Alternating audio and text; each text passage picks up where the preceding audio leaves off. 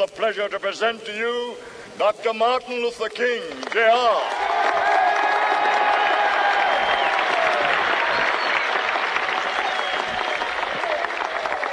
I am happy to join with you today in what will go down in history as the greatest demonstration for freedom in the history of our nation.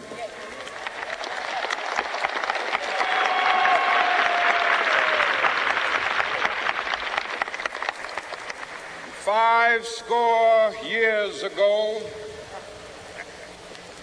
a great American in whose symbolic shadow we stand today signed the Emancipation Proclamation.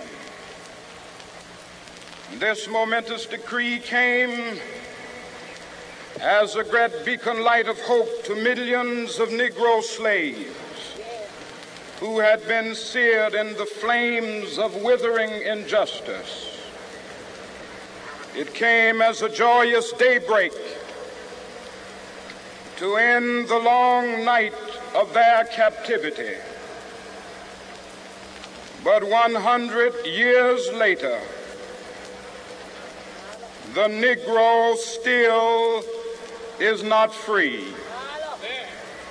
100 years later, the life of the Negro is still sadly crippled by the manacles of segregation and the chains of discrimination. 100 years later, the Negro lives on a lonely island of poverty in the midst of a vast ocean of material prosperity. 100 years later, the Negro is still languished in the corners of American society and finds himself in exile in his own land. And so we've come here today to dramatize a shameful condition. In a sense, we've come to our nation's capital to cash a check. When the architects of our republic wrote the magnificent words of the Constitution and the Declaration of Independence, they were signing a promissory note to which every American was to fall heir. This note was a promise that all men, yes, black men as well as white men, would be guaranteed the unalienable rights of life, liberty, and the pursuit of happiness. It is obvious today that America has defaulted on this promissory note insofar as her citizens of color are concerned. Instead of honoring this sacred obligation, America has given the Negro people a bad check, a check which has come back marked insufficient funds.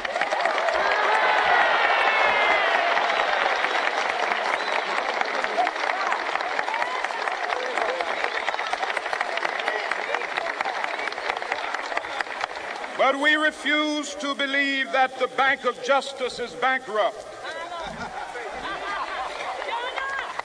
We refuse to believe that there are insufficient funds in the great vaults of opportunity of this nation.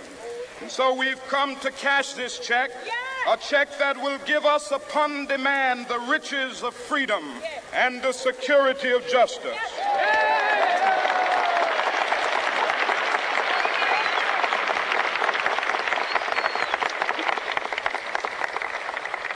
We have also come to this hallowed spot to remind America of the fierce urgency of now. This is no time to engage in the luxury of cooling off or to take the tranquilizing drug of gradualism.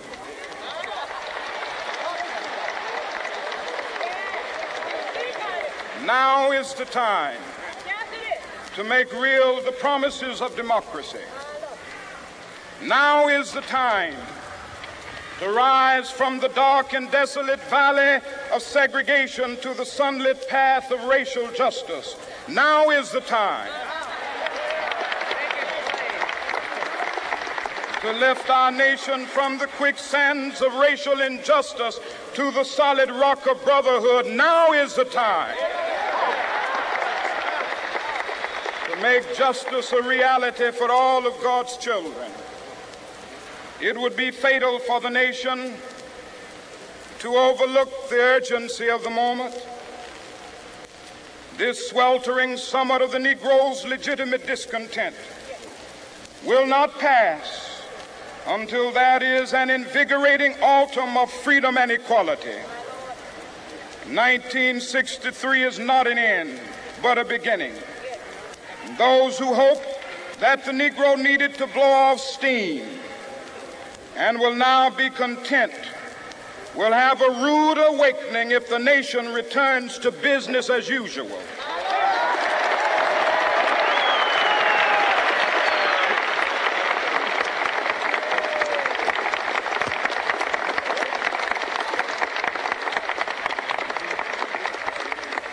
There will be neither rest nor tranquility in America until the Negro is granted his citizenship rights. The whirlwinds of revolt will continue to shake the foundations of our nation until the bright day of justice emerges.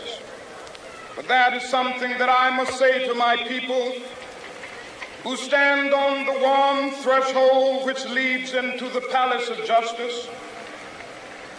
In the process of gaining our rightful place, we must not be guilty of wrongful deeds. Let us not seek to satisfy our thirst for freedom by drinking from the cup of bitterness and hatred.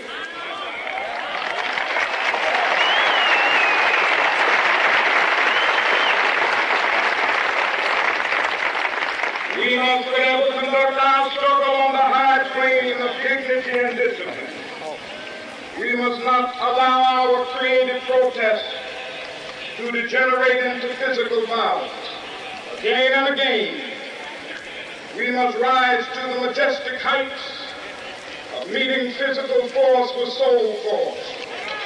The marvelous new militancy which has engulfed the Negro community must not lead us to a distrust of all white people. For many of our white brothers, as evidenced by their presence here today, have come to realize that their destiny is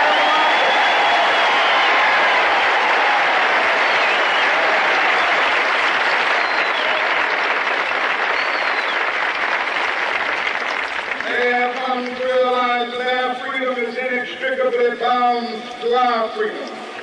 We cannot walk alone. As we walk, we must make the pledge that we shall always march ahead. We cannot turn back. There are those who are asking the devotees of civil rights, when will you be satisfied? We can never be satisfied as long as the Negro is the victim of the unspeakable horrors of police brutality. We can never be satisfied as long as our body is heavy with the fatigue of travel, cannot gain lodging in the motels of the highways and the hotels of the city.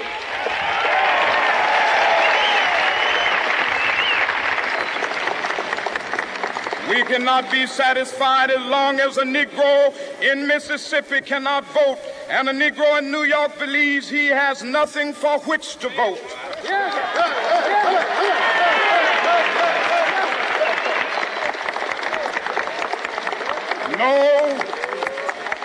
No, we are not satisfied, and we will not be satisfied until justice rolls down like waters and righteousness like a mighty stream.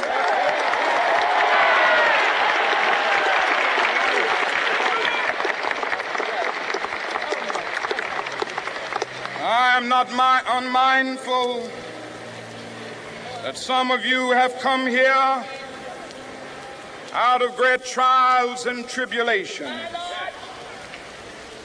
Some of you have come fresh from narrow jail cells.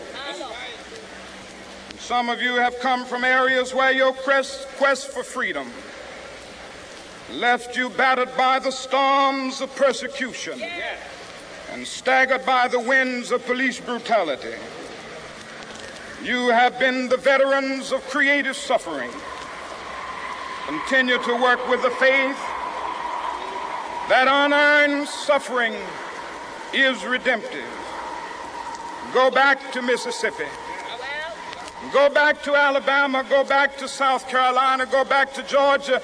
Go back to Louisiana. Go back to the slums and ghettos of our northern cities, knowing that somehow this situation can and will be changed. Let us not wallow in the valley of despair. I say to you today, my friends,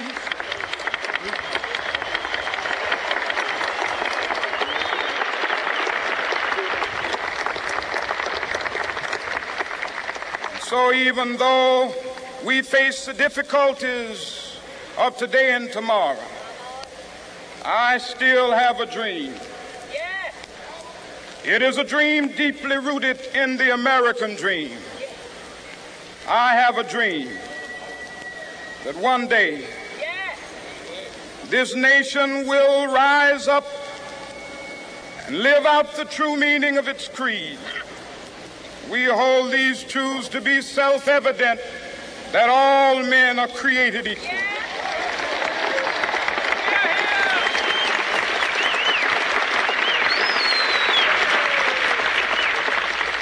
I have a dream that one day on the red hills of Georgia, the sons of former slaves and the sons of former slave owners will be able to sit down together at the table of brotherhood. I have a dream that one day even the state of Mississippi, a state sweltering with the heat of injustice, sweltering with the heat of oppression, will be transformed into an oasis of freedom and justice. I have a dream that my 4 little children will one day live in a nation where they will not be judged by the color of their skin, but by the content of their character. I have a dream today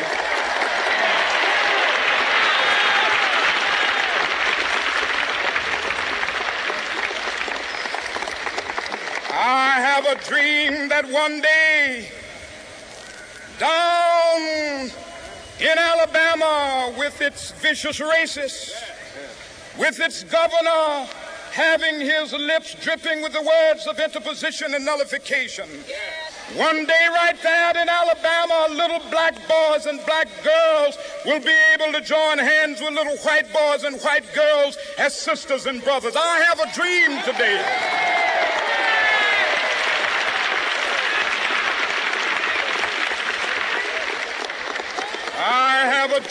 that one day every valley shall be exalted, and every hill and mountain shall be made low. The rough places will be made plain, and the crooked places will be made straight. And the glory of the Lord shall be revealed, and all flesh shall see it together.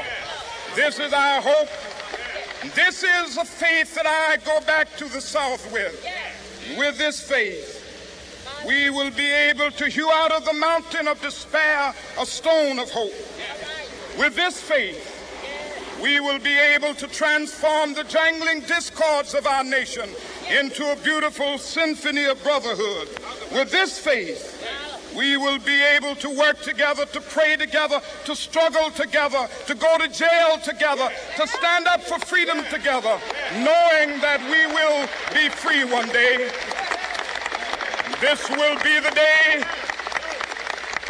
This will be the day when all of God's children will be able to sing with new meaning, "My country, tears of thee.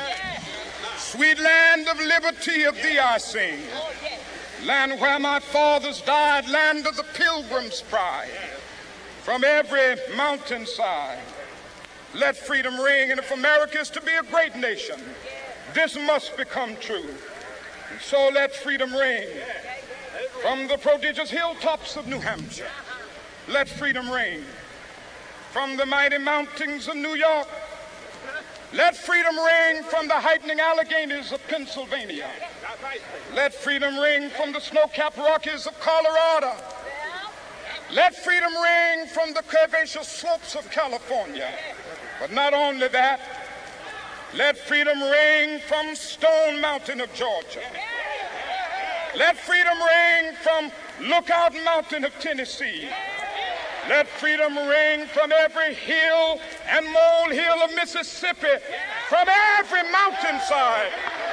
Let freedom ring, and when this happens, when we allow freedom to ring, when we let it ring from every village and every hamlet, from every state and every city, we will be able to speed up that day when all of God's children, black men and white men, Jews and Gentiles, Protestants and Catholics, will be able to join hands and sing in the words of the old Negro spiritual, free at last, free at last. Thank God Almighty, we are free at last.